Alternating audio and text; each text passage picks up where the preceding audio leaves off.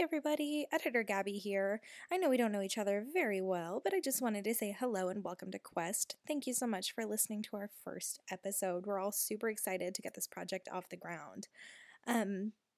Just a little precursor to the episode with the new OGL that has been released in the past few weeks. We just wanted to talk about it really quick and how that affects our podcast or what may need to happen in the future. So, we as a team sat down and decided that since our podcast falls into the fan creation category, that we are essentially protected and that we can continue to create the podcast as long as we don't use any of our characters or any of our story arcs, like write them down and try to sell them as gaming material to you guys. So essentially, we're okay, but if there were ever to be a time where, Hasbro decided to send us some sort of cease and desist or there was some sort of issue, then we might have to pivot and switch gears a little. And if that were the case, then, we hope you guys will be patient with us and navigate this territory as we figure it out, because this is brand new to everybody. So, yeah, that's pretty much it for now. So I'm going to go ahead and hand it off to Rowan, and we're going to go ahead and start this episode. Thanks, guys. Hi there. Welcome to Quest. This is the Galactic Descent. Today I'm joined by Marlena. A bard with stage fright. Ooh. Austin Kahn. Bones. And why am I missing some? And last but not least, Gabby Jench. Sienna Starlight, the smuggler with serious daddy issues. And I am the Dungeon Master. My name is Rowan.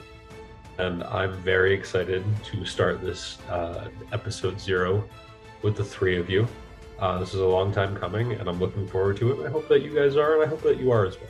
So, our players know this slight recapping, and we're going to start all of our episodes with a slight recap, because this is episode 0. We're going to give a slight recap of what's going on in the broader sense of the world. Mm-hmm. Eons ago, life was contained to this one realm, one planet, if you're more familiar with the concept, until one day life found its way to push beyond the boundary of their home and live amongst the stars. Today, life has found its way to multiple different realms. People and cultures have evolved and thrived. And where there are people, there is always someone clawing for control. The Republic of Realms is a system of government meant to benefit the peoples of all systems. Recently, however, there were some realms that voiced their disapproval to certain policies and set out to form their own system of government, the Union of Realms and Systems. Worse yet, a full-scale intergalactic war has broken out because of this, between the Republic and the URS, and now threatens the life on both sides. Bom, bom, bom. I just don't have the soundboard to... It's eventually season 2. We're already talking about it. Yeah, not yet, but one day. Hopefully. One day I shall come back. Yes, I shall come back. Just editing Gabby, put everything in post. Thanks, editing Gabby. We are going to start with our friend Bones, and I'm going to ask a very important question. Okay. Do any of you happen to already know each other? Like I don't know. Like it's like depends like on like what affiliation each character has, because of course my character has a very long spanning history of like since his age. So I feel like he doesn't know anyone per se, but recognizes people. Like, I like almost like in the way like the doctor goes, oh, I know that person. Like I've heard of you, but I've never like known you by reputation, or like I've seen you, but I've never really met you. Marlena, would Willow happen to know anybody? Probably not from our group. Okay. She would also know people by reputation, but not exactly as much. She tends to kind of, if she's not, like going around and performing and connecting and everything. It's just like Alright. he lives I have a good place for us to start then. So we are going to start with our friend Bones. Now, Bones is being a discharged member of the military from the Republic. He is now trying to carve a life for himself, and moving from place to place, he found himself in the center system of the Republic. And the name for that, because I know it off the top of my head, is the name for the system is Senratum. Senratum. Senratum. I will put that in the chat so you guys can see it. Senratum. Senratum. Can I ask what kind of environment this system is? I'm assuming it's like zones. This kind of right now he finds himself in a rather rural part of the planet. He is like it being the center of the Republic. There are definitely incredible metropolises on one hemisphere of the planet. However, Bones has found himself on the opposite side, and he's right now just more in the mindset of trying to offer a helping hand in exchange for a place to sleep for the night, and trying to eventually get to a point where he can put Senratum behind him. So we find Bones right now. This is how you spell it too. Center of the Republic. There we go. So Bones finds himself in this tavern in this really small way station kind of town. The town itself has no more than 10, 12 buildings that are, thank you for putting it there too. The town itself has no more than 10 or 12 buildings with a large path or road making its way through town. The town itself actually doesn't have a name. It's because people just only stop in long enough to spend one night and continue moving on. People just refer to it as the way station or one of the way stations or something like that.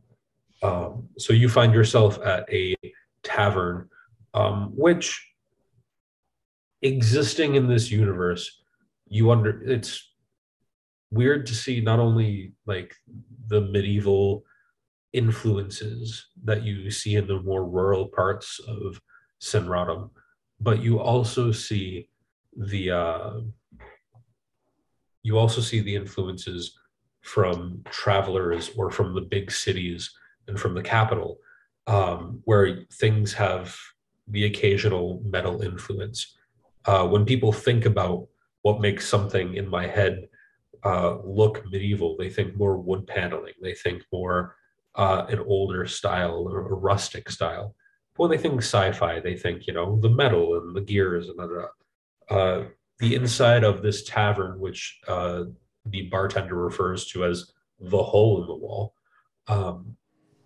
You'll see that there are some influences to reflect both the ruralness from this hemisphere of the planet, as well as the influences from the larger metropolises that the planet is more known for. So you find yourself in a relatively large area.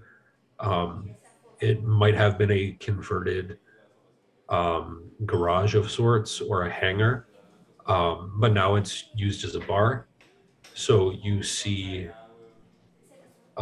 when you go into the bar, there is the big double doors that kind of zip open.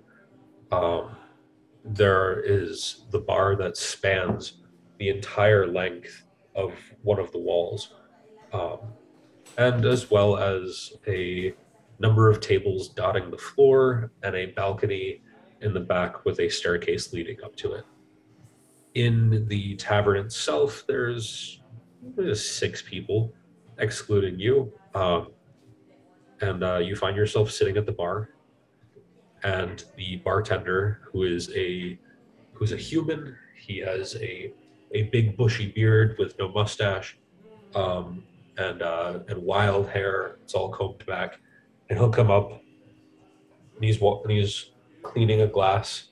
He'll say, "So, what can I do you for?" Just some water and maybe some stew to nourish my very, very tired body. Okay, all right, coming right up.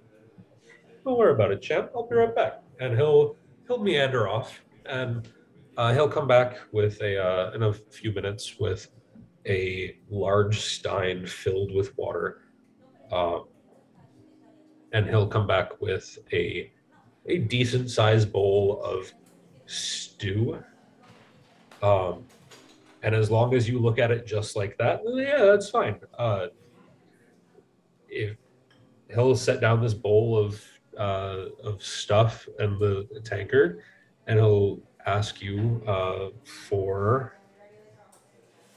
Let me just see. I'm just double checking your character sheet for your inventory. See how well off you are.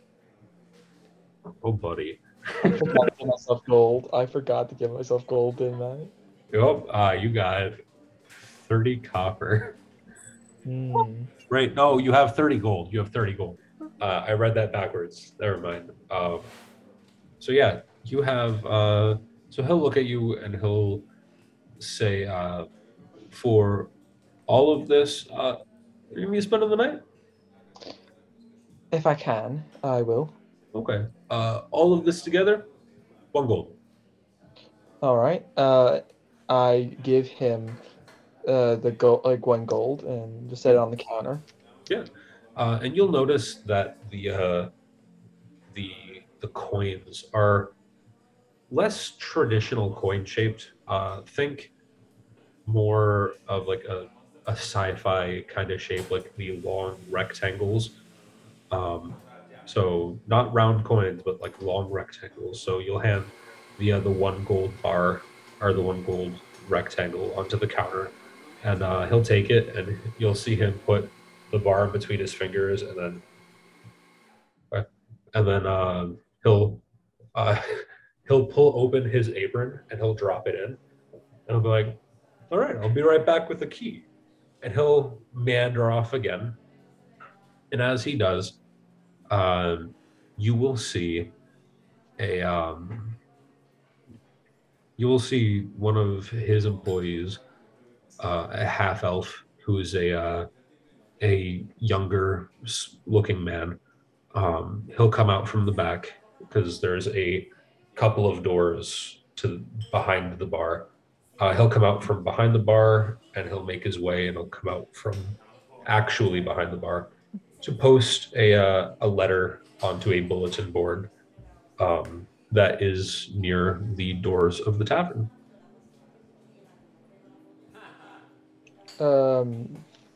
What does it say? Well, you can certainly get up and make your way over, and when you do, you'll see that the young half-elven man, he has some very noticeable scarring coming down his face in a very marbled kind of looking pattern, and he's wearing a red tunic and a black kilt, and he'll say, "Coming to look for any new jobs?" Yes, any that can take me. I do need some work. All right. Well, I mean, they didn't give us how much they were going to pay, but They said that there was something out in the woods, something to do with orcs. I'm not sure. This is the newest one that just came in, but it said that it's deep in the woods, um, maybe a day or two trek from here at least, not on the path. So uh, if you want it, I don't even have to tack it up, which saves me the trouble. What are the orcs? What have they been doing? They just say that they've been causing trouble, and they need somebody to take care of it. I could have a stab at it. Sure, stab at it, shoot at it, slap him around, whatever floats your boat. He'll give you a shrug and he'll turn around and go back to work. So it's just you standing in the middle of the room now. I guess I take like I'm guessing it's like a wanted poster or something, right? Yeah. So like he said, it was like a contract kind of written up thing. Um, you'll know that because of the expanse of the universe itself, there are ways to have messages show up like magic, written in the air or written on something already. But this part of the world is in the state that it's in, where they don't have that magic readily available to them. So they still have those handwritten notes, and they still have things tacked up on a wall somewhere. Um, he didn't even get the chance to tack it to the wall. He just handed it to you, shrugged, went back to work. Okay, so I since I have it, I'll just go back to the bar, sit down, and because I do need to eat. Yeah. You can finish your stew. The bartender will come back over and he'll make small talk with you. He's a lovely man with a odd sort of accent. You can tell that he's not from Sinradam, um, but he's a nice enough man, and he'll spend the time talking to you and doing his job as you finish the stew. He'll come back and he'll drop the key for the room. You'll see that the room number, that is a little wooden placard attached to an old skeleton key. Again, to help reinforce the state of this area of the planet. Um, the the skeleton key tag says 3 on it. Um, and he'll give you a warm smile and he'll continue working.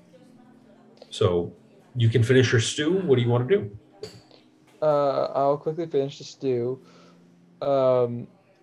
thank him, and then go up to the room to just check it out, maybe like just rest a little, and then head out to just scout out to see what the orcs are doing. Okay. Going up to the room, you can see that the bar, like I said, it used to be an old hangar, converted into this rustic style bar. It has one of the staircases going up the side goes to a balcony for more drinking area, but the other staircase ignores that balcony and goes past that to a hallway in the back that leads to 6 doors lining the hallway. One of them you can see has a placard all the way in the back on the left that says employees only, and the other ones are numbered. So you find one that says 3. I assume you do, actually. What do you do at the top of the stairs? Well, I do. While I'm curious about the employees only door, I ignore it for now and I go to my assigned room. Okay.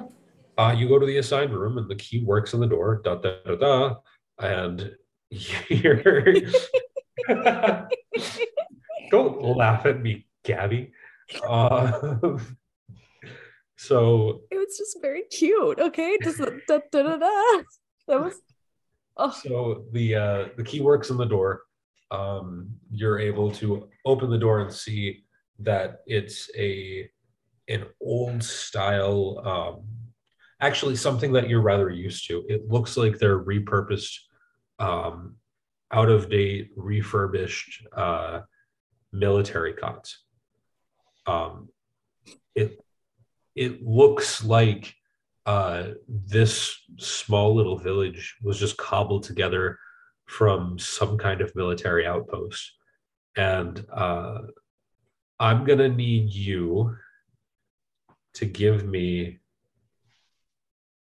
yeah, give me a D20 charisma roll. Okay. Okay. So that'd be 7. Oh, You see you see this old metal frame of a cot that you've spent umpteen nights in, and you stare at it for a moment, and after a while you finally blink, and you look at the room that you're standing in, and it's even more familiar. This is one of the barracks that you've spent so many nights in, and you can hear over what sounds like a way of making someone's voice travel. You can hear something indistinctly. You can hear the boot falls of soldiers running outside of the door, and the room starts to spin, and the lights flicker, and you blink again, and you're back in this inn room. And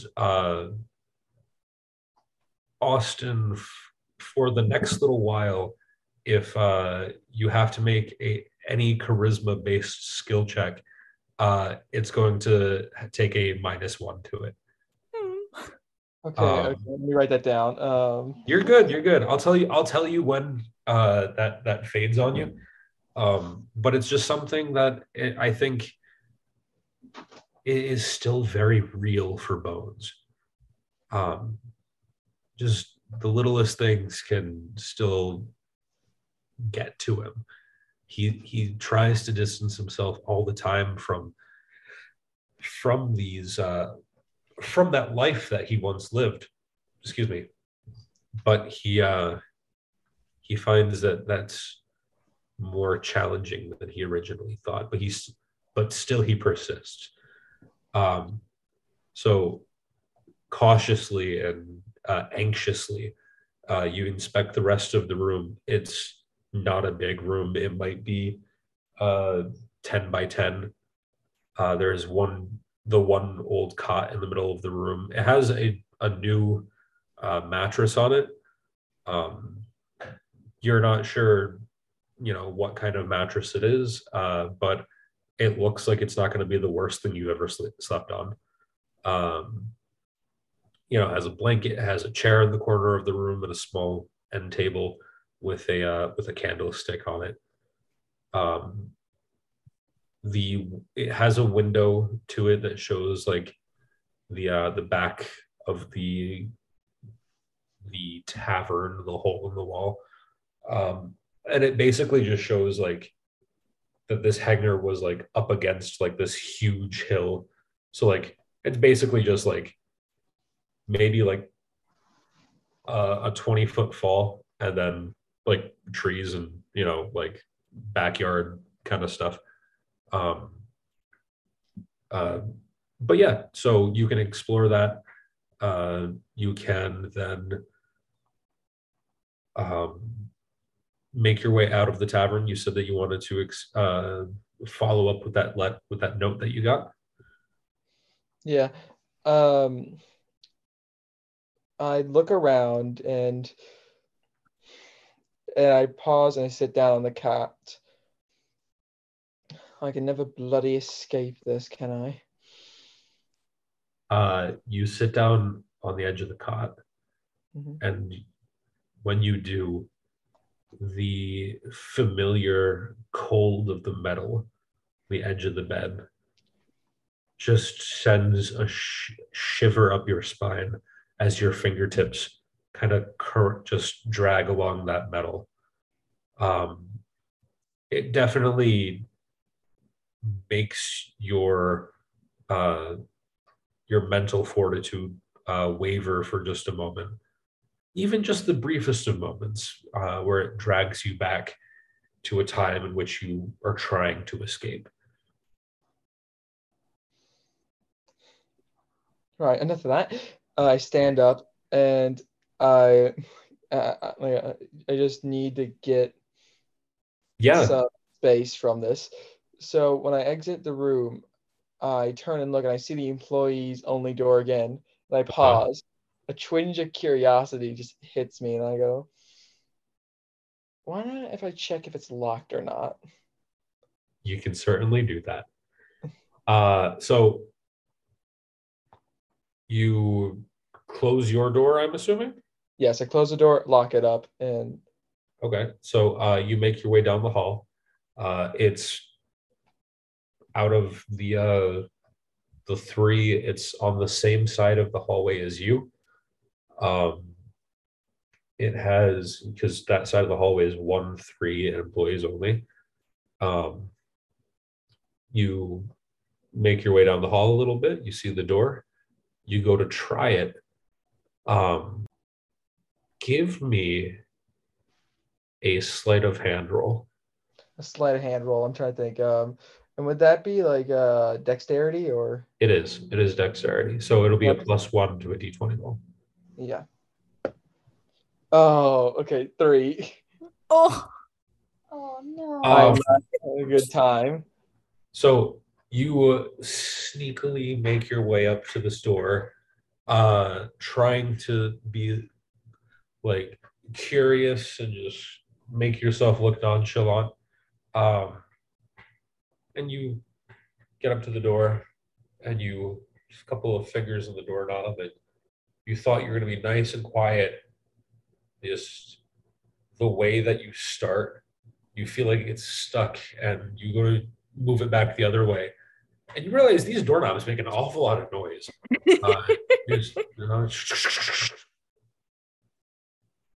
You look around and you're pretty sure no one heard you. And no, door seems to be locked with this really rattly kind of doorknob. So you go to leave the upstairs, I assume. Mm-hmm. Like after like seeing that's locked, I'm like, I come to my senses and I'm like, the barkeep has shown extremely good will to me. I probably shouldn't break into restricted areas.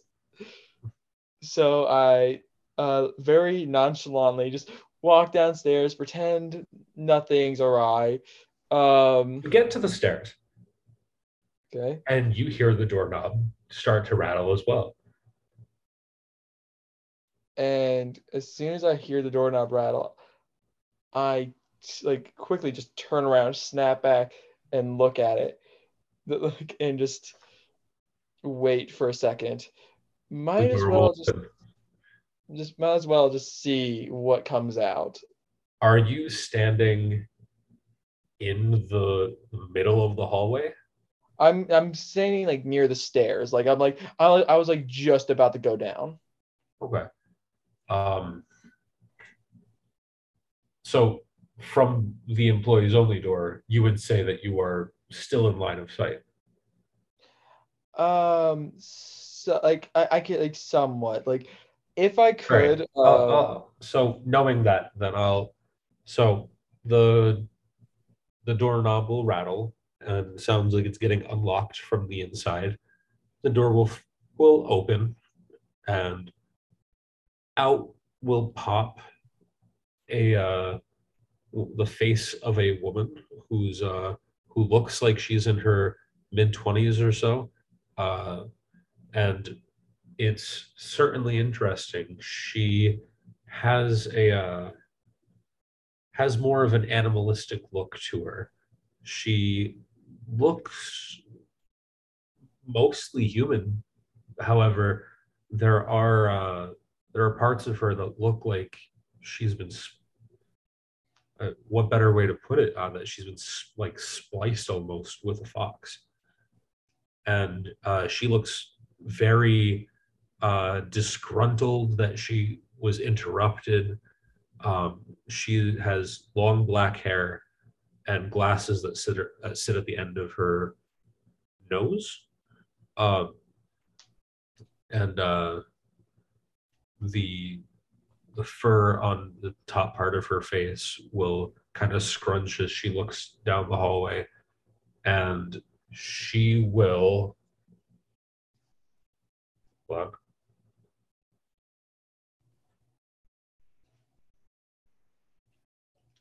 I had it open. Thank you, dice roller. Being in Florida, I don't have my dice. Oh yeah. So the door will open, and you'll see this fox human lady look down the hallway, and she'll make a prolonged amount of eye contact with you. And it'll just be a stare down for like a solid 5 seconds.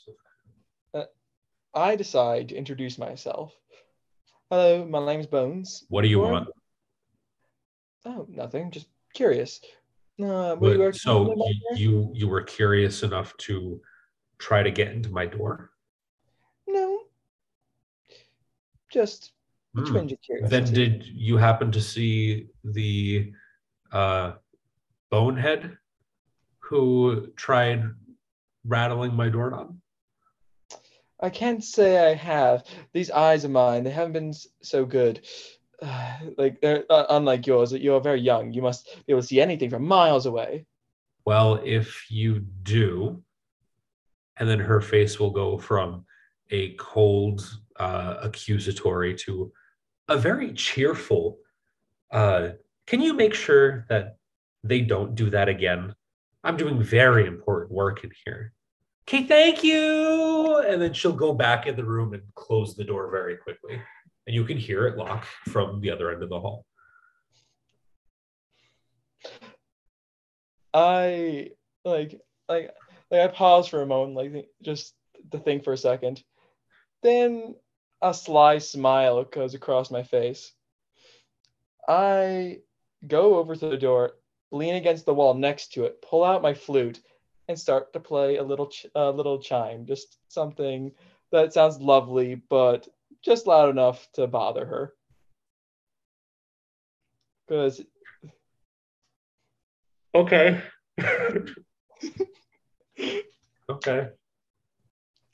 You can hear from the inside of the room like a pounding on the wall, and it's not the wall that you're on, but just in general, just like a pounding on the wall to be like, hey, knock it off over there. And then there'll be silence back from inside the room. I smile, look at my flute and just tap the side of my cheek before shrugging, putting it back in my coat pocket, and just thinking maybe a little bit longer, but siding against it. She does have very important work, doesn't she? I do proceed back down the stairs, and out the door, making a mental note to maybe just to see what she's working on later, because I wonder what's so important that she could be working on that's in a tavern. It could just be random bookkeeping, but nothing that would really arise that sort of reaction unless it's something a bit more secretive. The world may never know. But you continue on? Yes, I continue on downstairs. I go out through. When I walk through, I give the bartender a little a little happy wave before exiting and going off towards the forest. Okay. You will follow the path that's denoted on the on that paper, and from there we're going to switch gears a little bit, and Marlena. Okay. All right. So Willow finds herself as well on Senradom, and you find yourself in that southern hemisphere as well. you've being a wood elf more comfortable in that rural kind of setting. Um, you've definitely noticed that the woods around here have felt different. There is an eerie magic that's kind of crept into the trees, and it's almost as if the woods themselves just feel wrong. So, you, even though you said that Willow has a bit of stage fright, feeling so strongly about this matter, Willow has taken it upon herself and put on a brave face and grabbed your instrument. What instrument does Willow play? A pan flute. Good choice. Thanks. I think I have more than one, but that's my main. Nice. I'm also looking at the other stuff that you have in your pack. I can take stuff out too. Austin told me I might have a little too much. That's fine. We can talk about that later. Right now, I'm really digging the ring of warmth that you have in there. I'm kind of assuming that that's just so you don't freeze to death. Yeah. All right. That's a nice little trinket. Yeah, I mean, the way I was thinking about it was my main kind of like backstory thing is this: I'm kind of like on my own in the woods, traveling to my thing, like performances and whatnot. But it's like most of the time I'm just on my own. I like to stay like that more. So it's kind of, I have what I need to survive. Or I would like to try to have like most of what I need. Yeah. Okay. I like it. I guess. Yeah. So, you again taking it upon yourself to try and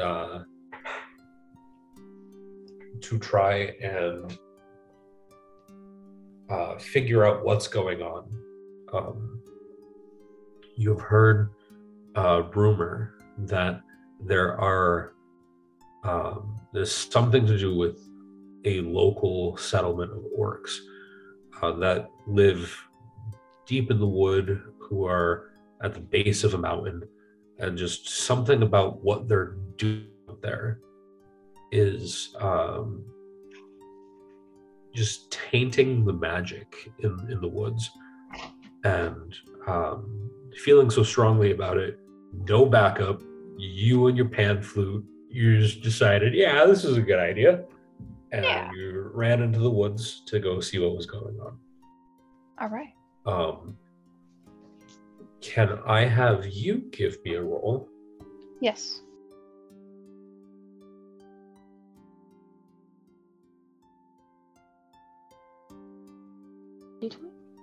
I think so. Yes. Okay.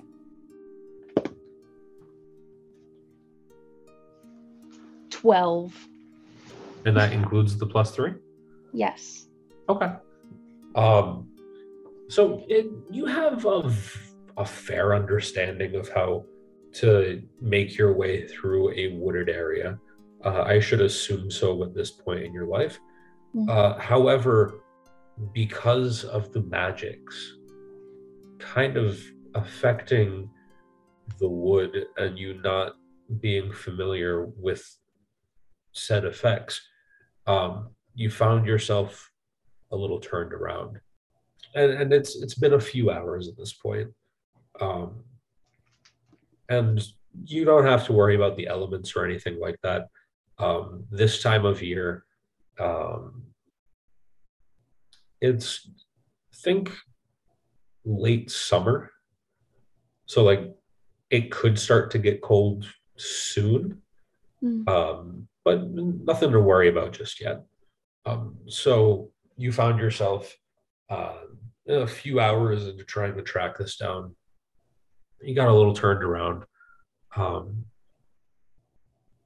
But eventually, you do find a path that leads you um, that you can follow and leads you to a fork in the road.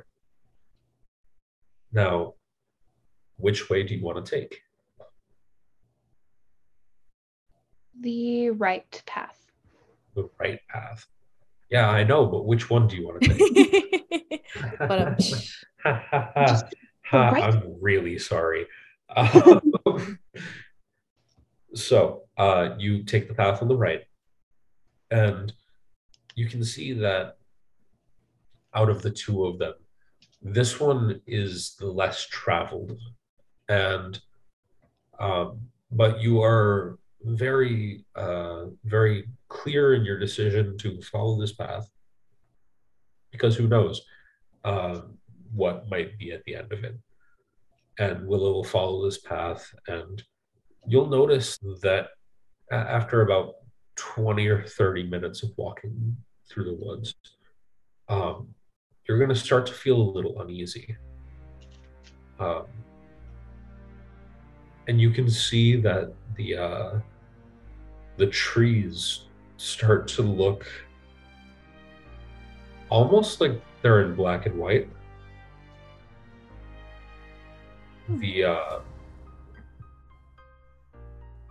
After another 20 or so feet, the trees are starting to look withered,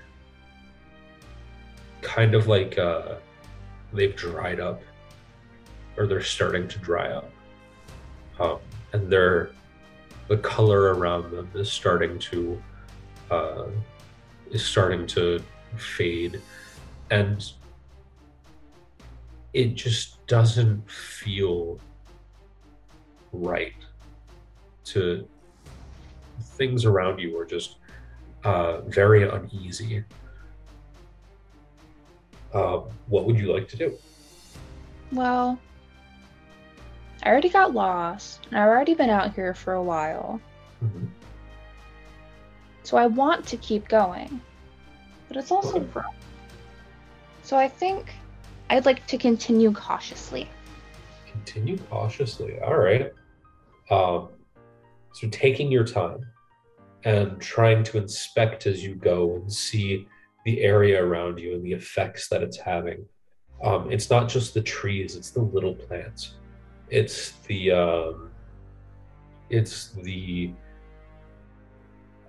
animals. At a certain point, you can see what looks like a dried up mouse that tries to scurry up the path.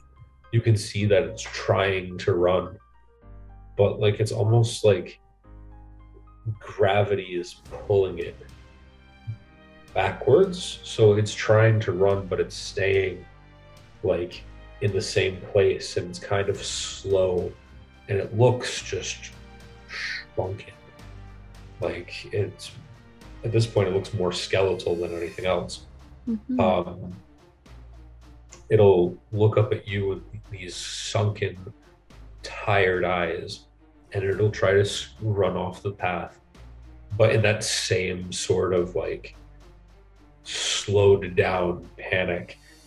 And it'll just take forever trying to get off the path. Continuing on, you can see that the trees start to part, and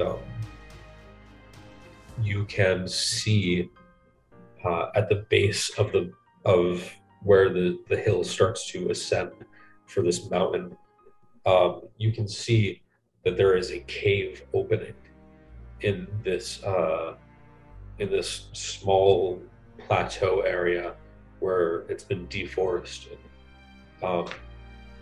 It almost looks like the area in front of this cave is devoid of life. The dirt is black. It's almost nauseating at this point.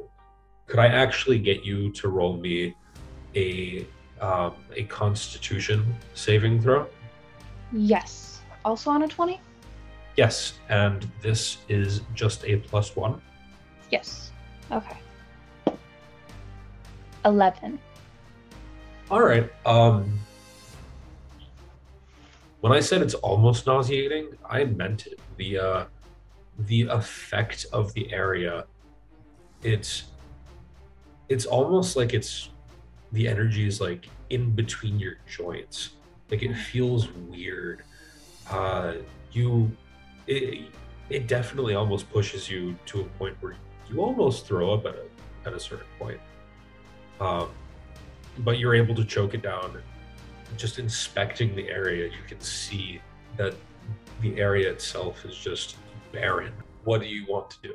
So after continuing on for this long and knowing how far I've walked and everything, I would like to see if I can look around a little bit more and decide, if there's anything worth, not really if there's anything worth taking, because there's not, but really imprint this into my mind so I know what it's like, so I can remember it. Okay. And then I would like to try to find other people. Okay. So it feels like I know there's something in this cave, but I don't feel like I should go at it alone. that's probably for the best. Yeah. That's your self-preservation talking. Mm. So you'll see, inspecting the area a little more, that the feeling the dirt. I said the dirt was blackened, but feeling the dirt, you can tell that if somebody were to plant something here, it wouldn't grow. In fact, it would probably kill the seed. It's this area, whatever's happened here, is just devastating to the environment. You can assume this is probably where the feeling in the forest is coming from. Mm. So, inspecting the cave a little bit, not going into it, but just from like the middle of this like plateau area, you can see what looks like 20, 30 feet into the cave, the remnants of a campfire. It looks like it was put out recently. The remnants of the logs that are in there are still smoldering. And so you can still see the glow from the embers. However, the color is also gone from inside the cave.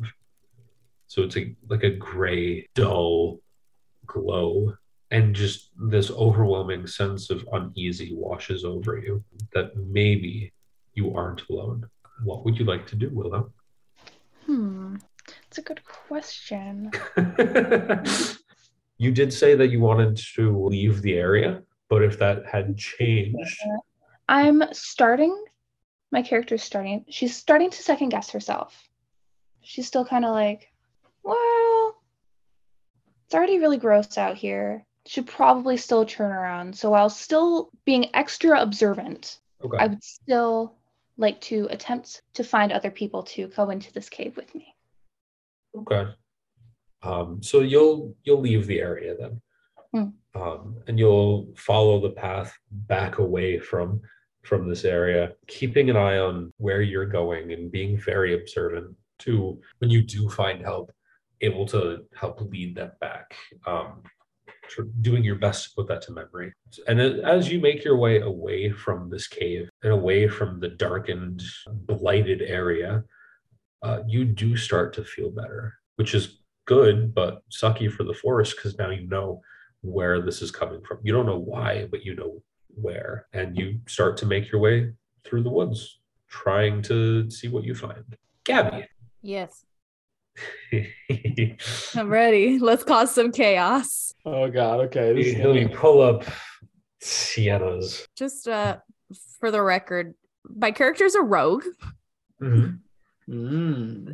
And I fully intend on playing this as a rogue, so this is gonna be fun.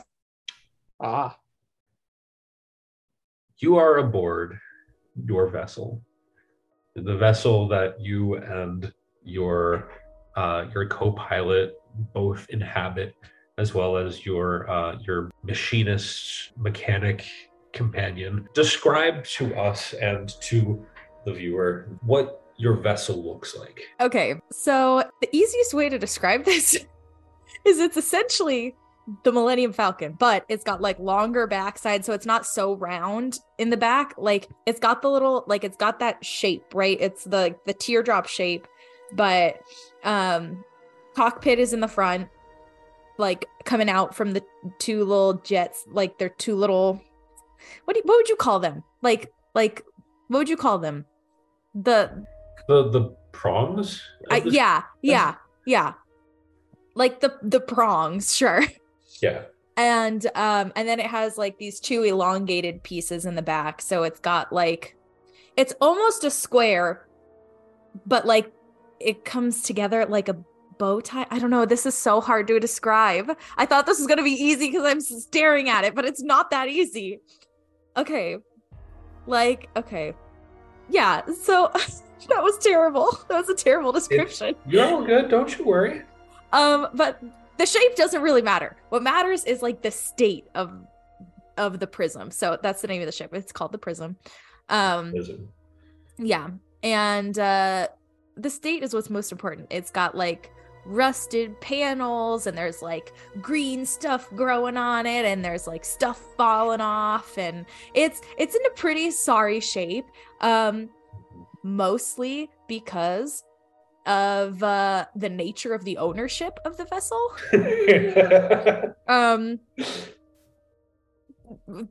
Yeah, I'll just say it.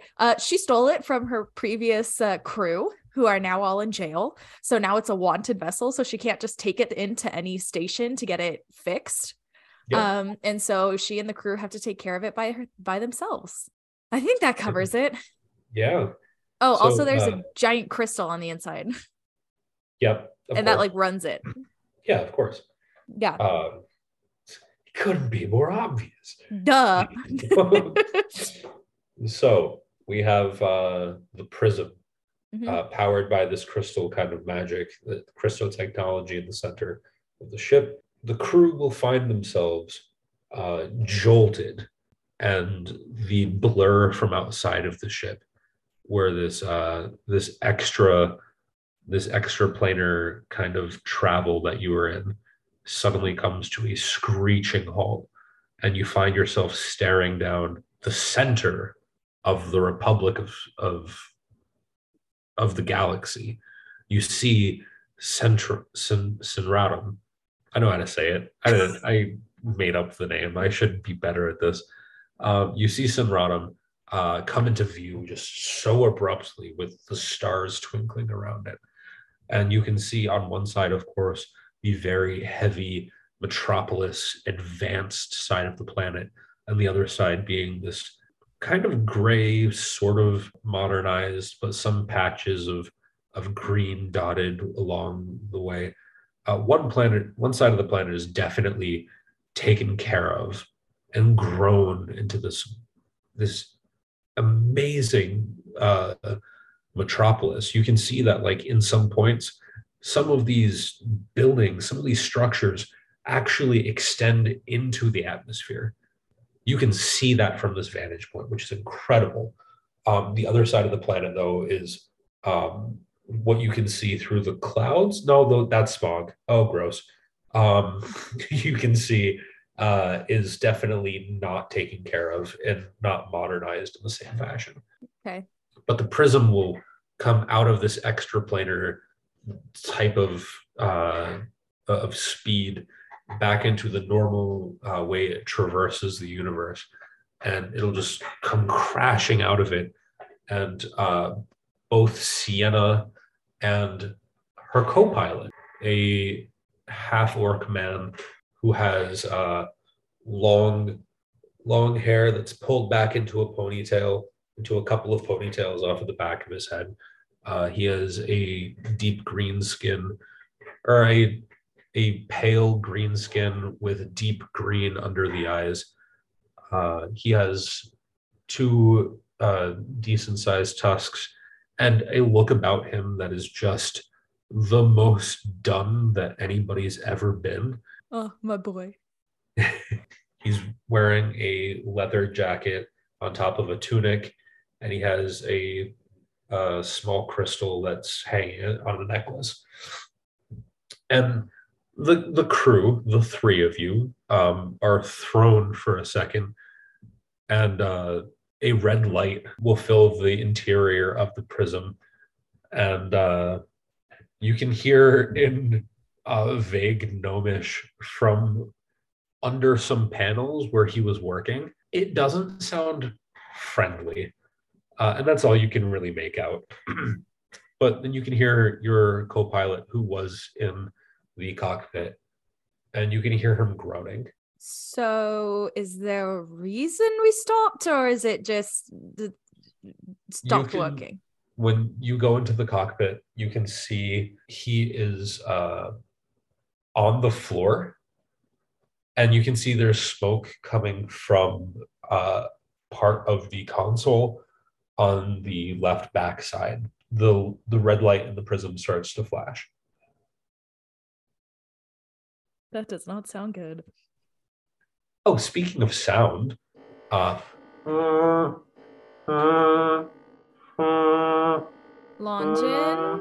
are you going to tell me what's going on, or am I going to have to figure it out for myself? hold on, you're not first to talk. Right now it's my concussion. Yeah, I don't know what happened. Something, we just dropped out of extraplanar. I don't know what happened. Something on the ship is broken. I don't know, but Arnie sounds really upset. Probably no more than usual. No, he's pissed. No more than usual. Longin will stand up, and you can see like he'll stand up and then almost fall back over. Whoa! Take a break. Sit down. I can do this. Okay. I know my ship. Okay, Right? go find out from Arnie what's going on then. Okay, I'll be right back. Okay. Sit down. Make sure we don't plummet out of space. Yeah, he looks like whatever lunged the ship out of that extraplanar speed. He must have hit his head hard. He doesn't look like he's in a good way. So you go to find Arnie, the gnome-sized automaton, the warforged that you have on the ship. He's the chief mechanic, and you'll see like there's near the giant crystal, there's panels in the floor to get underneath to work on other machine parts. Mhm. You can see those panels are open and they are smoking. Uh-oh. You can see, you get close, and as you do, a tool flies past your head, and just vague, angry, like gnomish from below. Okay, I'm gonna poke my head over, not like down into the hole, but just like enough to be able to see him. And I'm gonna say, I had a feeling that was meant for me. It seems, actually, give me an insight roll. 15. 15. Okay. It seems like he's ignoring you, and he's angry about whatever he's working on. He said something in Gnomish, but you don't know what that is. Actually, I do speak Gnomish. Do you? Yes. Oh, yeah, okay. So he'll say in Gnomish, you're going to hear, "This fucking thing, I swear to God." And you'll see, like, he'll rip out one of these giant industrial, like, tubing-looking things. And as soon as he does, just that entire area just fills with smoke. For fuck's sake! What's up? And he'll try to plug it back in. The ship still be flickering, but almost fade to black, but then come back up to the red blinking. Longin from the other side of the ship. What happened? It's nothing. Don't worry. We've got it under control. I've never been more worried in my life. No, don't close your eyes. Just take a nap or something. I don't know. What do you do for somebody who has a concussion? I don't know. No, actually, I don't know. Just hang out for like 5 minutes. I'll be right there. Arnie in the hole will continue to try to work on the ship. I don't know why this is happening. I can't understand it. What the? And he'll just be angry. Something happened to the ship, and he doesn't understand why. You've been with Arnie and Longin long enough where, like, for them not to know what happened to the ship and why it's acting the way it is, even though, you know, it's falling apart and held together with paper clips and chewed gum. Yeah. the fact that even still they can't figure it out, that should be concerning. So I'm gonna go back to the captain, like the pilot's cockpit? bay. Yeah, Yes. cockpit. And I'm gonna sit down in the chair and I'm gonna go, okay, so there's good news and there's bad news. I told you I was concussed and you told me to sleep. Do you hate me? I know nothing about concussions. I'm not a medic. What do you expect from me? All I do is pilot the ship, and then I go and I get the pixie dust, and then I come back and then I sell it to people at a very, very upcharged rate. I don't see anything wrong with that. You're a mess. Tell me what Arnie said. Okay, so like I said, there's good news and bad news. Which do you want to hear first? I could not care less. Just tell me, Sienna. Okay, good news is we're going to get to go down to St. Rotem for a little while. Bad news is Ani has no idea what's wrong with the ship. And she's smiling like the whole time. She just blinks at him.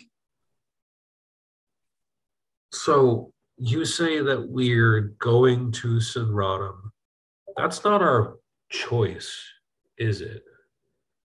Because he can't fix it. I Are we mean, crashing? no, we're not crashing. Just a little bit. The sound will come back and be a little bit louder, almost cosmically comedic timing.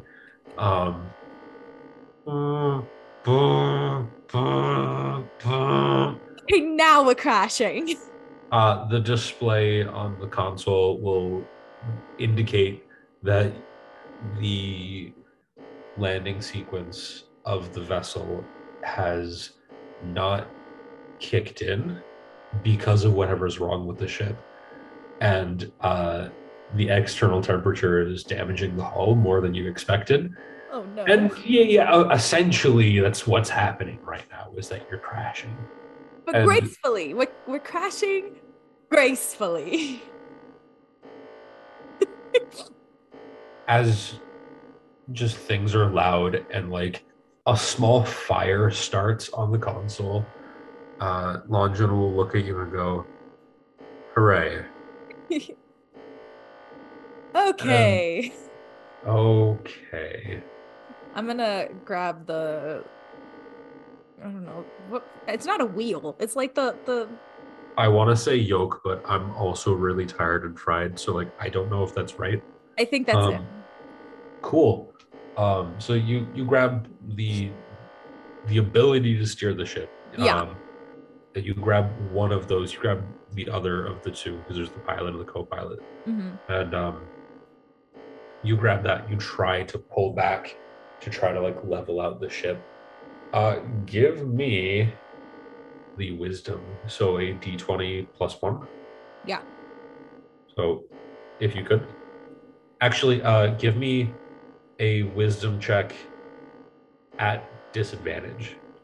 I'm also going to be rolling for Longin. Damn it!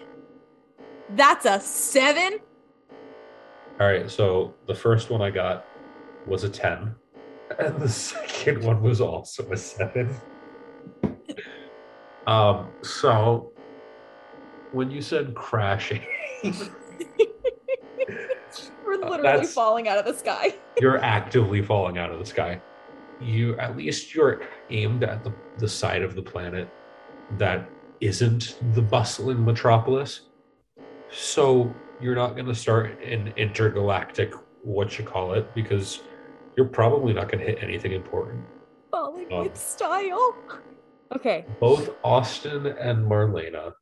Austin, having left the tavern about half an hour or so ago, and Marlena, who had left this camp, the campsite, this blighted area in the woods. Both of you will see in the sky what looks like a comet. Both of you living in the world that you live in, living in the time and the galaxy that you live in, understand that this comet the closer it gets, that's not a comet. That's a ship that's fallen through the atmosphere. And you can see that it looks like it's almost falling an equidistant distance from the two of you. Um, so you can watch as this vessel plummets out of the sky, trailing black smoke and fire as it lands in a part of the forest, um, which for both of you would take about an hour to get to. What do you do seeing this fall out of the sky? Like I would immediately just stop, like and stop where I was doing, head directly to that direction because yes, orcs scary, that's money, right? But people crashing and dying, they could be in trouble, and my character would stop at nothing to save someone. All right, Marlena, what would you like to do? I felt the same train of thought. While I recognize that there's something very, very bad happening in this part of the forest, I also understand that the more imminent danger is to any people or, any life forms that could be in the ship. You Right. guys are both much better people than my character is. They are. This is good. She needs that. That's good. Yeah. It's good. So the two of you will take about the next hour or so to run in the direction that you saw where this vessel is plummeting.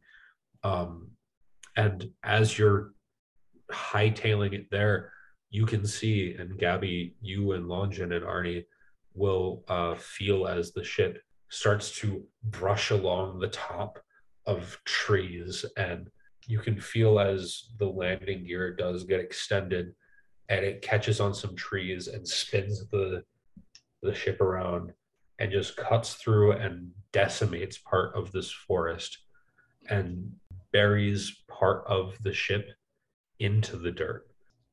Gabby, how much health you got? Health? Yeah. I have 21 HP. Okay. You're gonna take 6 points of bludgeoning damage. Okay. And walking away from the ship with only that kind of damage, you literally fell out of orbit. Yeah. So Longin is in a bad way. He's barely able to keep his eyes open. You can now tell that it looks like his leg is broken and he's barely able to keep conscious. Okay. Then I'm gonna be like there. I'm not letting him close his eyes. I'm like, you're not dying on me today. Not actually slapping him, but like just like a pat, just like a cheek pat. I'm fine. I'm okay. Okay. No, hello? You see me? How many fingers am I holding up? 12. Try again, sweetie. Try. Come on. I hold up 2 fingers. He'll puke. In my lap. He'll do his best to not hit you, and he won't. But just like the trauma he is in right now, he's not in a good way. Okay. It's okay. Arnie will stumble into the room at this point. In Gnomish, he'll say, "And what, I have to fix him too?" No. I mean, you don't... This is different. It's not the same. Get out of the way. And he'll push you out of the way. And you can tell that, like, the sort of way that, like, when... I'm not comparing Arnie to being, like, a pet, but, like, when a dog gets, like, overprotective of their owner when they're hurt. Yeah. Like, you can tell that, like, he genuinely cares about Longin. Yeah. And so him pushing you out of the way isn't about you, it's about his care for Longin.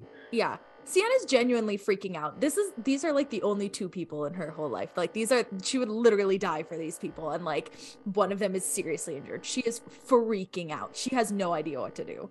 Yeah.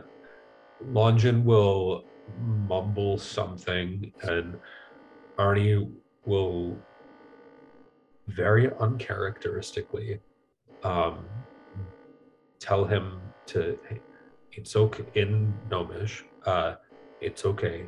Take a deep breath. Don't have to fight. Don't have. It's okay. And he'll try to calm him down, and he'll try to like stop any bleeding that he sees, and he'll try to like he'll pull out like the water skin that's hanging from his from Longin's belt, and like he'll just try to take care of him. Mhm. Mhm. What do you want to do? I have no idea. I feel like Sierra's at that place where like she just can't do anything and she feels really helpless and she's like, so she's just kind of sitting there watching. So because Warforged, you're looking at Arnie in front of you, who's trying to tend to Longin, and his head will just Arnie's head will just completely 180 and look That's at a you. horrifying thought. Yeah, and it'll just 180 and look at you and go, perhaps in Gnomish, and he'll say, perhaps you should go check on the ship. Okay. Okay. I can do that. I know you can. Go get it done. Okay. The Okay. deep breath. I don't need you dying on me either. I'm fine. I'm fine. She just has like a little cut on her eyebrow and it looks kind of cool. You can see him very easily roll his eyes because like those optics will actually spin. Yes. And his head will then continue the 360 and look back at Longin. Oh, this is gonna be fun. Okay. I'm gonna get up and go back to like where Arnie was doing the work at the crystal and like poke my head down in there and see what's going on. You can see that the crystal in the center of the ship, the crystal's okay. Okay. Or at least that's what it looks like. There doesn't seem to be any damage to it. And as far as whatever was happening below, you can see that some of the piping or the tubing, the steam has condensed, and there is some kind of liquid that is that's pooled down there. It may be an oil. You're not entirely sure. Is it big enough that I can jump down there? Yeah. Okay. Can I roll? Let's see. Can I roll? What would this be? This would be, I would say, investigation. Investigation. Okay. Chetos. Not very good at investigation. No, you are not, actually. I'm really bad at investigation. That's a 10. It's not that you can't tell what's going on down here. You're also very frazzled. You just survived a vessel crashing, and the trauma that comes with seeing your best friend and a very broken leg. That was things poking out where they shouldn't be. He is not in a good way. You just saw that with your own two eyes. Like, yeah, your mind's not entirely all in that I know what I'm looking at. Like, you know what you're looking at, but like it's not all there, you know? Mm-hmm. So you are able to take the time to try to look over everything. And it's the best that you can make out is that maybe something just was old and went bad, but you're not even sure that you're able to get to it from this open hatchway. Maybe there's a way from the outside of the ship, but you're not entirely sure. Okay. I'm gonna poke my head back into the pilot deck. What are we calling it? I don't even know. We can call it the cockpit. No, you said before like the pilot's bay or something like that. Okay. Oh, Austin just said the bridge. The bridge. There we Yes, go. thank you. Oh, the bridge. Thank you, Austin. So yeah, you can poke your head back into the bridge and you can still see Arnie taking care of Longin. Okay.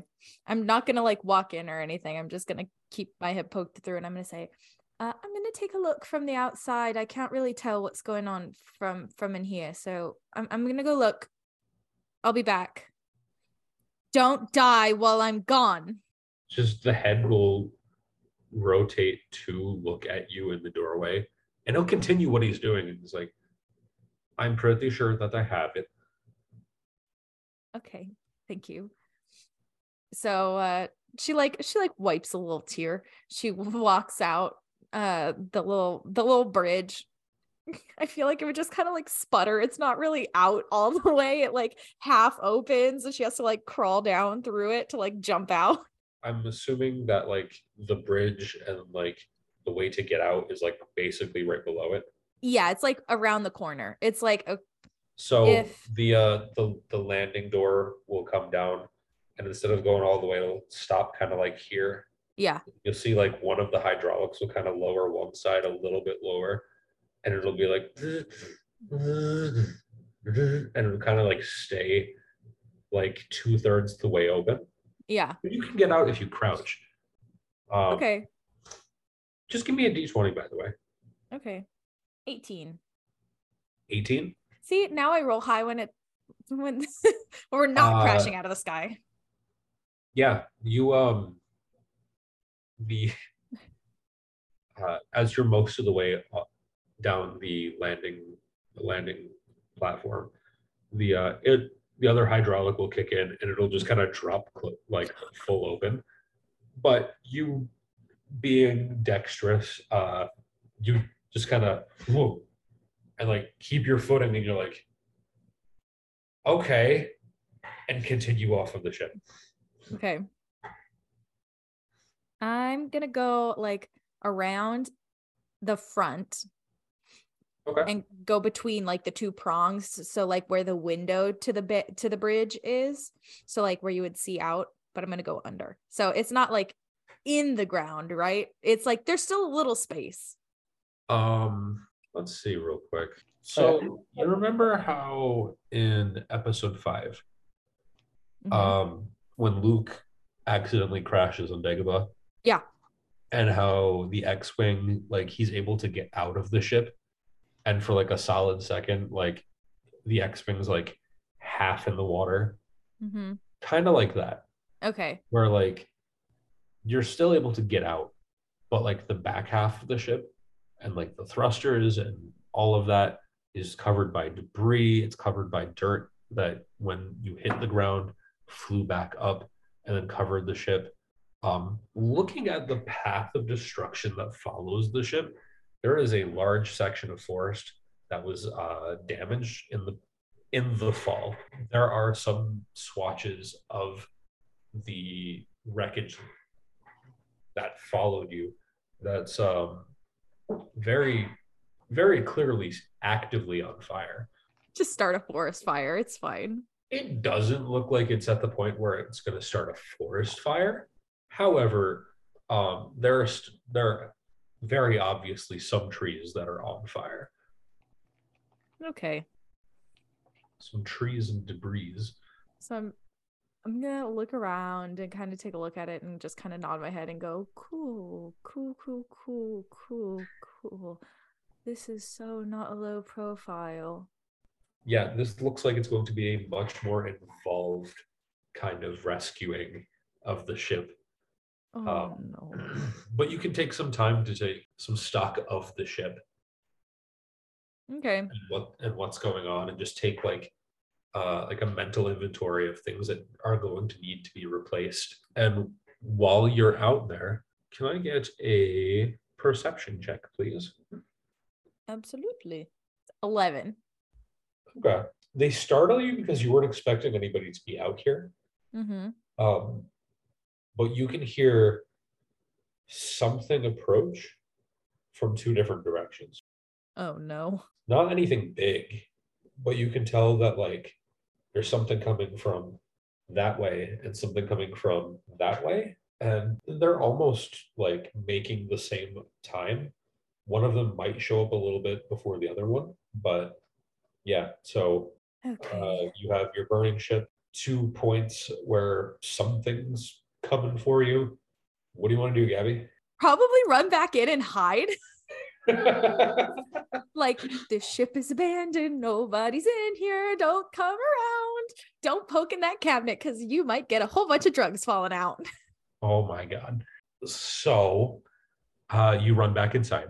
Yep. You scramble to get up the door, up the load. Smack the button a few times, The waiting for it to close.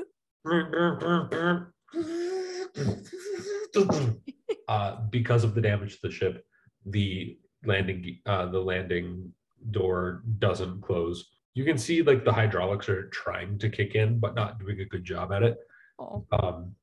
But yeah, you run back into the ship. For Bones and Willow, could I get perception checks from the both of you, please? Okay. 17. 8. 8. All right. So Willow, you can tell there was something on fire that came through here. You can see the path of destruction. You can see very clearly this ship, and it's an older model. You can't quite put the name on what type of ship it is, but you can tell that like whatever it is, it's in a bad way right now.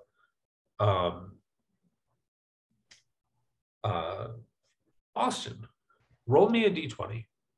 Either, yeah, roll me a d20. What'd you get? Nat 1. Oh! First nat 1 of the game! Hey, what is this for? Like, because my first roll, I got a 17. What is this roll for? I'm not going to tell you what it was for. Oh, God. Oh, no. Consequences. So this one, you're trying to be cautious as you're walking up. Like you've seen one too many ships go down before, and you're prepared to see people who are hurt, people who are freaking out. You're trying to walk up as cautiously as possible. And sometimes that's easier said than done. Being unfamiliar with the terrain, your boots do catch a small hole that was in the path, and you do trip and fall and land on some roots. It's not enough to take damage, but you're like, whew, that's the wind knocked out of you. That sucks.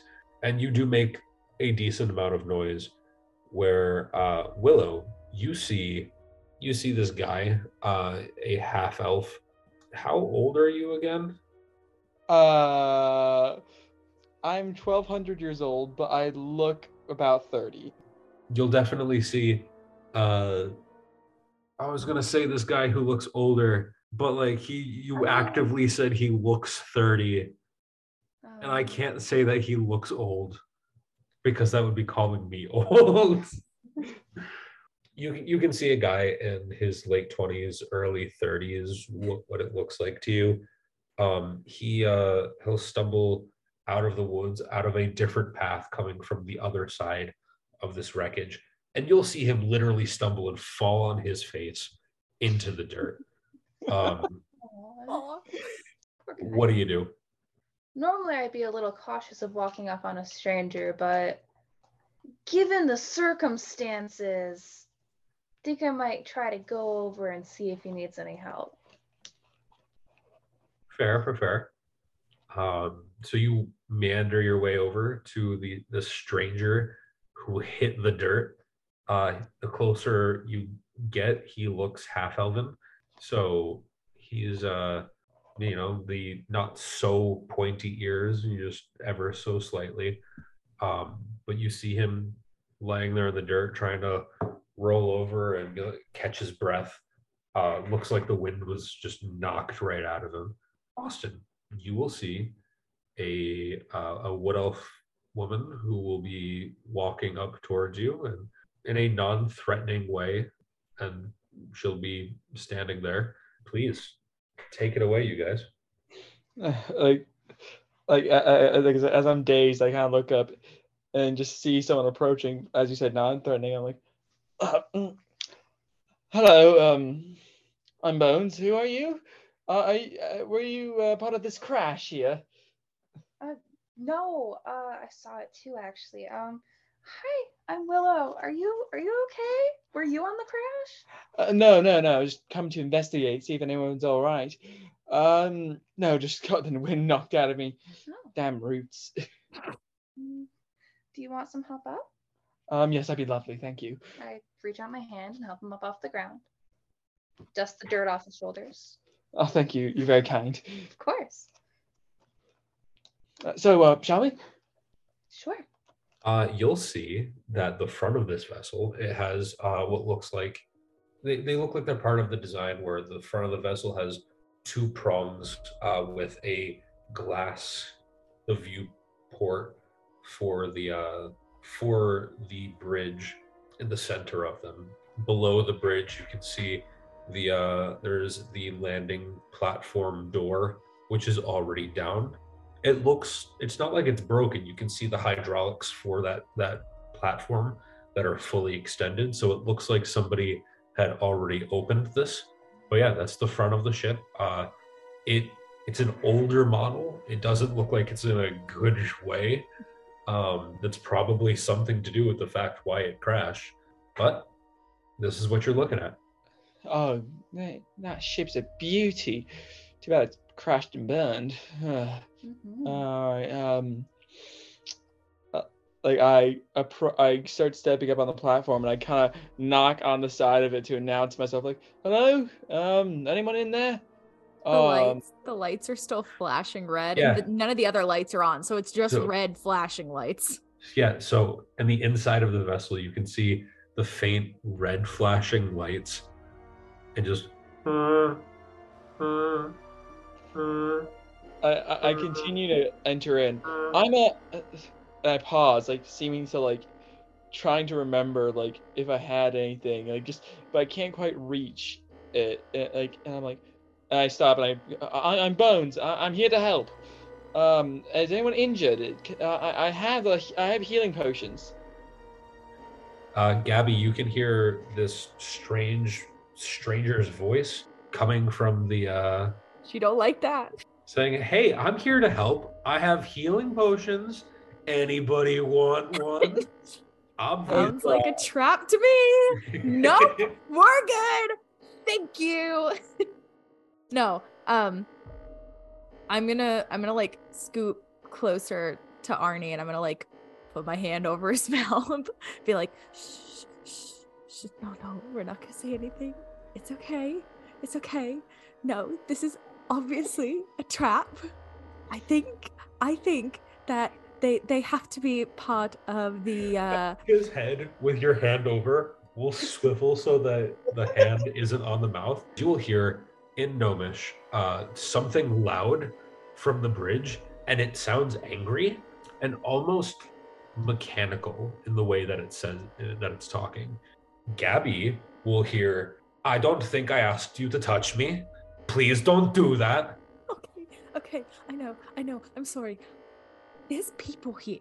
They're And here. they're not touching me right now. They're my favorite. Okay, but how do we know that they're not part of the URS? They know that this is a stolen ship. And again, louder than just loud in Gnomish, so they don't understand. But Gabby will hear very loudly, "I don't care if they know this ship is stolen. Don't touch me. Get away." Okay. I let go and I like take one scoop back. Like, Yeah, you heard angry. You recognize it as Gnomish. You just don't know what the hell it was saying, but it sounded angry. like, can I like let's say I pull out like a handkerchief and quickly tie it around my flute, and it's just I come in like I start I come in, I walk onto the bridge like with it like up, like my hands up, and like waving the flute with like the white handkerchief on it, being like, please don't shoot at me or anything. I'm actually here to help. You're not part of the URS, are you? No. Bones, you'll be offended by that question. It's like Even though no. you're like you're trying your best to distance yourself from the Republic. That's during the rise of the Empire, somebody asking a clone if they were part of the Separatist Alliance. I'm like, no, not at all. Or what were you, a Separatist? It's like, so it's just like, no, not at all. And like, you could just see all this mixture of emotions on his face, just like, and then just, no, I'm not part of them. So, do you want my help? Yes, maybe. Like I can I will set the flute down if you find it threatening. I'm holding one of my daggers that I keep like in a holster. Like I'm holding it like ready to stab. Both Austin and Willow will see a warforged dressed in an oversized tabard and some loose-fitting pants and big, heavy work boots. And it's a warforged the size of a gnome, so on the shorter side. And he'll be tending to a half-orc man in his late 20s. Pale green skin, looks like he's lost a lot of blood. Broken leg, very obviously broken leg. And he doesn't look like he's in a good way. You'll see the gnomish warforged looking down, and then its head will lift and then just full swivel and look at you. And he'll say something in gnomish. Gabby will hear Arnie say, "You said that you have medicine." And I'm just like, I'm not sure like what he says. So I'm just like, your friend seems hurt. Is it okay if I go near him? Like, No. like I do. Stay there. It's like, it's okay if I reach into my pocket. When you say no, stay there, Arnie's head will full swivel back to you, and he'll say, "Who the hell put you in charge? He is hurt." I turn to him and I kind of whisper under my breath. I'm like, "I'm the captain of this ship. I'm the one who makes the decisions here. I know he's hurt, but we don't know this guy, okay?" He'll swivel back to the two of you in the doorway, and he'll say something again in gnomish, and you'll see head still focused on you, but then like he'll get up and he'll stand up out of the way. But then you'll see him reach into his tabard and pull out a rather large monkey wrench. Oh God, okay. And then he'll just stare intimidatingly. Like at us, or like Yeah, specifically at you, Austin, because you are the one who offered help. Yeah. I'm just like chilling Like, behind Gabby you. will hear him say, "I'm going to get out of the way, and I want you to try to fix my friend. But if you hurt him," and then that's when he pulled out the monkey wrench and is just standing there staring. But if you hurt him, I pause for a moment. I look him up and down. I'm like, I just go. I set the flute down. I take off my jacket, like basically showing all the pockets that are in it, just basically to show that I'm not about to pull a weapon. I pull out the potion and I approach, like the guy lying on the ground. I can't remember his name. you approach the half-orc? I approach the injured man. Yes. Yes, you approach the half-orc. I'm still curled, like knees curled into her chest, dagger sitting there, wide-eyed, like hair a mess, like face got a few cuts, but she's fine. Like just like staring from the corner, like absolutely petrified. I'm like, So you only have one of these potions on you. yeah. Um, I only have one, I can pause it. but it like again in my character's mind, it's like if someone needs it, he's not going to save it for later. This person needs it now. I'm going to use it to save them. All right. So you can kneel down next to the man. He is, um, he's in cold sweats. He's covered in his own blood. You can see that he has a big cut along his abdomen, as well as some bruising along multiple parts of his body, and his left leg at the shin is broken in such a way where the bone is sticking through the skin.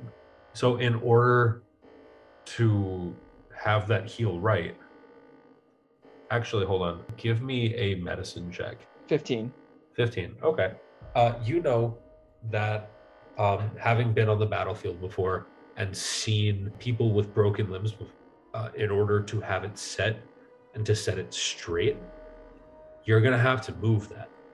You're gonna have to try to place it in the right way. Okay. Okay, and because I know this, I explain. It's like, okay, so his bone is out of place right now. For it to heal properly, I'm going to need to put it back into place. It's not going to feel good, but this is for the best of his health. So please do not stab me or hit me with a wrench when I do this. I reach down and I start to put the bone back into place. When you say that, the tiny warforge is going to put his hands up. He'll walk over to the head of the half orc, and he'll say something in Gnomish. Gabby will hear him say, "Longin, I need you to know what is about to happen is going to suck. So I'm going to need you to bite down on this." He'll take the water skin that he had from earlier, and enough of it has been drank where he can take, like, you know, the edge of it and flatten it out, and then he'll have him bite down on that. Be like, "So I'm going to count down. I'm going to count down from 3, and when we hit 0, this is when we're going to do.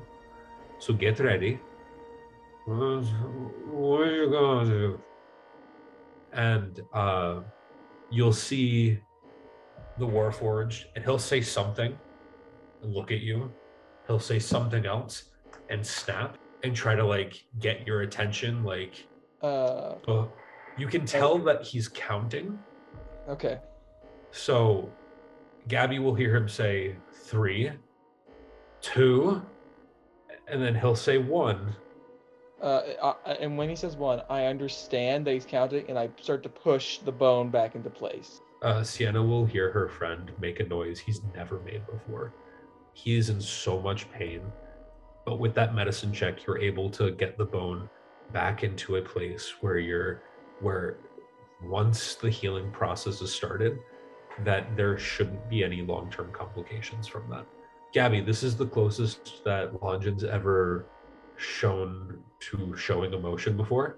Definitely. Because you can see tears rolling down his face. Oh no. Okay, I toss the dagger aside and I like scurry over. And I'm like on the floor. I like scurry over on all fours over. Yeah. Just like sit there and I'm like watching him, like intently watching him. Like, this person cannot die. Like So Austin, you set the leg. You have the assistance from the from the Warforged, who has his friend's, like, head stabilized. Do me a favor and now give me. Do you want me to roll for the healing, or do you want to roll for it? I don't know. Like, how about you roll for it? Okay, so I'm gonna roll. You'll get the bone. You'll get the leg set. You'll start to sit him up so you can feed him the potion. And when you do, you can see immediately the healing light as, like, the cuts on his face and, like, the bruising starts to, like, disappear. The cuts start to knit themselves back up. The cut in his stomach knits up cleanly and is a clean sort of scar that cuts through the blood which was oozing out of him. you can see the leg itself start to heal back over. And you can see that when the healing light finally dissipates, the leg is still like a red and swollen, but you can tell that right now it's in like peak healing.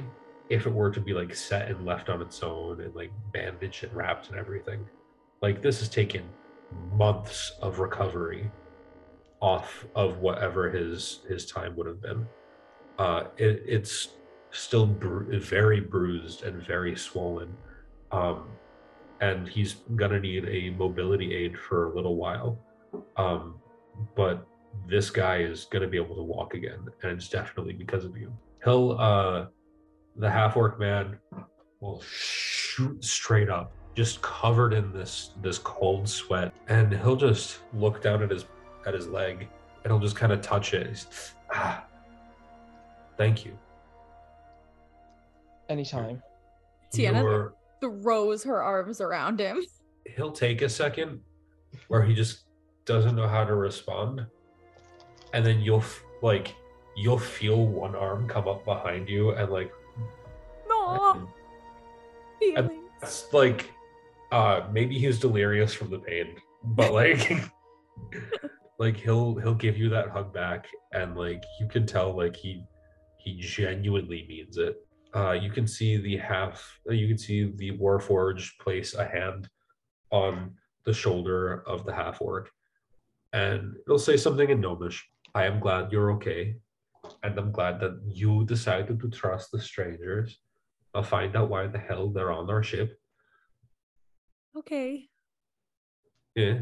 Yeah, okay. So I let him go, and I turn to you guys, and I just kind of look, and then I say, so what are you doing here? Well, we saw your ship crashing. It was like you couldn't miss it. Like it was like the sun falling through the sky. So, knowing what those types of crashes do, I came to see if I could help. I kind of pop my head over his shoulder and I just go, yeah, me too. And then pop my head back behind him. Okay. Thank you for helping. Do you want money or I don't know what. No need. I don't do this for money. Okay. I just glad that I can help. Hold on. Okay. Hold on. You give people things for free. I help for free. But you could be making so much money off of that. Yeah, I could. But why would I? If it's something necessary. Sienna, why would he? Look, you and I both know that if he asked for like 4 gold, we could spare 4 gold pieces. Yeah, absolutely. And I'm gonna slip him money regardless. I mean, I was too.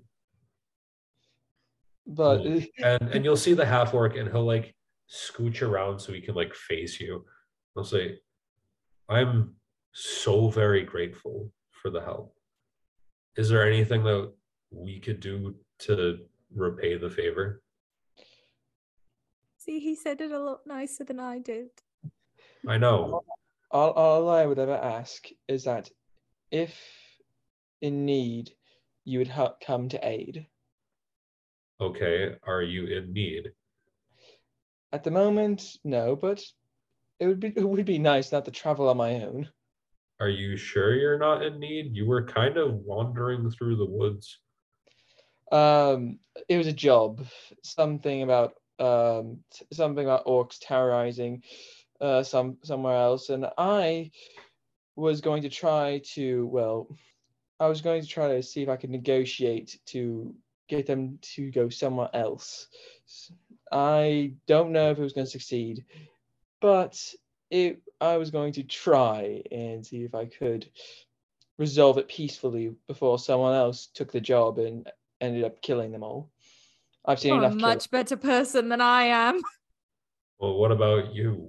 Why were you out in the woods? Kind of step out from around Bones, and I sit there and I don't really look at anyone. And I go, there's something wrong with the forest. I don't know how to explain it. It's like it's dark and dying and wrong. Like something's taking all of the life out of the forest, and I might need help to fix it, but I'm not sure how you can even go about something like that. Okay, well, I don't know either, but we're stuck here, and the ship at the moment is unfixable. But we can't take it to anybody because if we do, then we get turned in. So I have a proposition. Okay.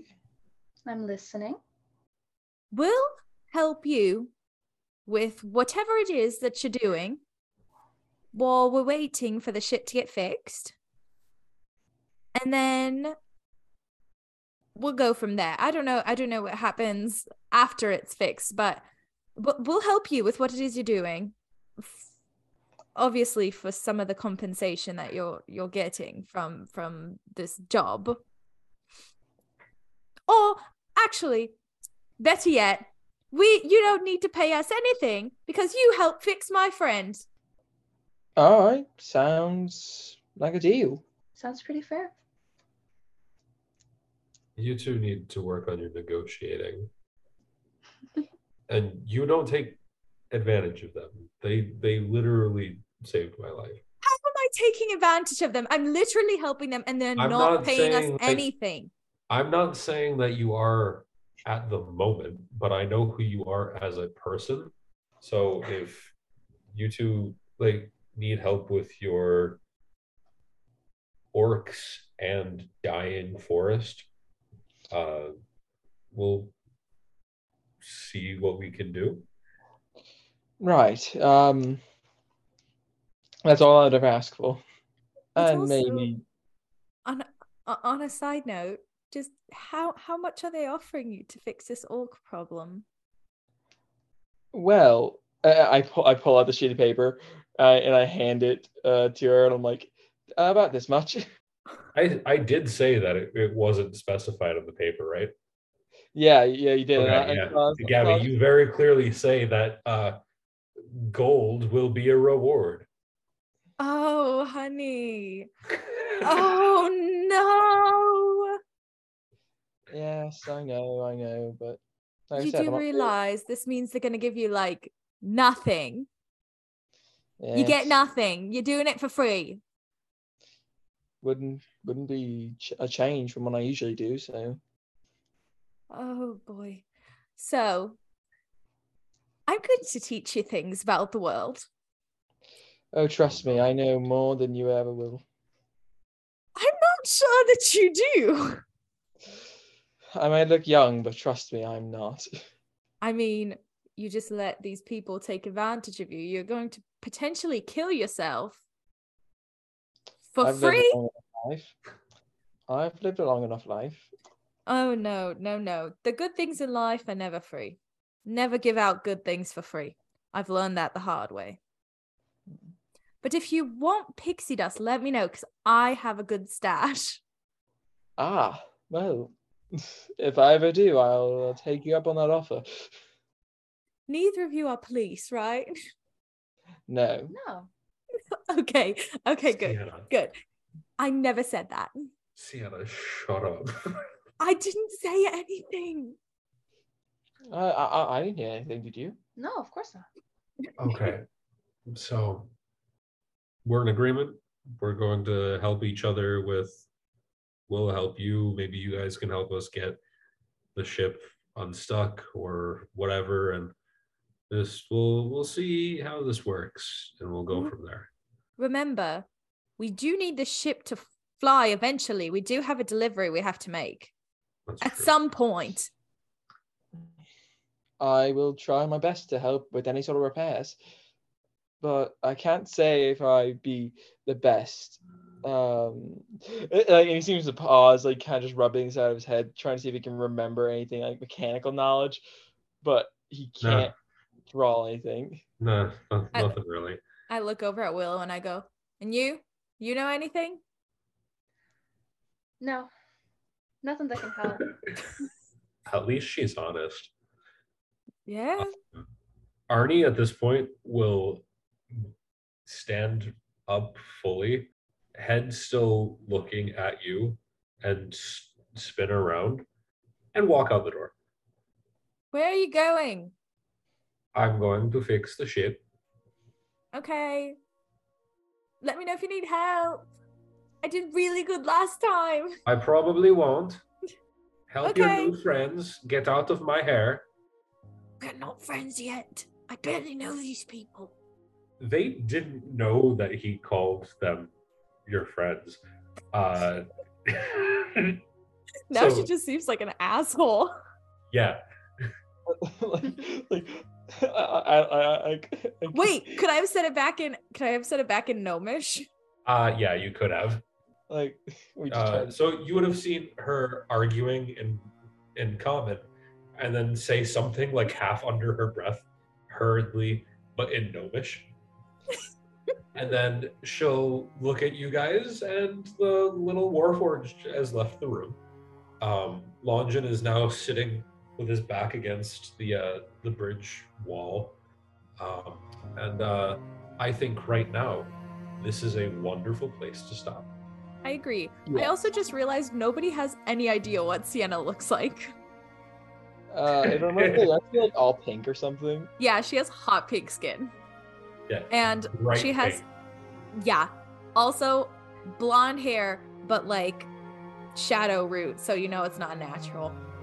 It's like bleached blonde. Yeah, like bleach blonde, but it's not natural. She's got a shadow root because she's like, she doesn't have time to just sit down and dye her hair because she's constantly running from people.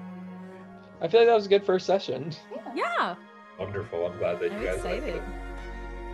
I would like to thank everybody for joining us on Quest's first episode, Galactic Descent. And I think that we all had a lot of fun. I had fun with it. I hope that you guys did, and I hope that you did at home. So thanks everybody for listening to this week's episode. We are a proud part of the Real Fans Podcast Network. You can check out more shows at rf4rm.com. You can also listen to Quest anywhere you get your podcasts. You can also follow me, Dr. Rowan, on social media. You can follow Marlena at nickmams413 on Instagram, Gabby at GabbyGent on all social media, and Austin at Unusual Subject on TikTok. Thank you guys again so very much, and I hope that you're looking forward to next episode. Bum, ba-da-bum.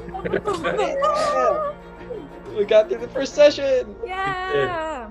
Okay. And Editing. goodbye.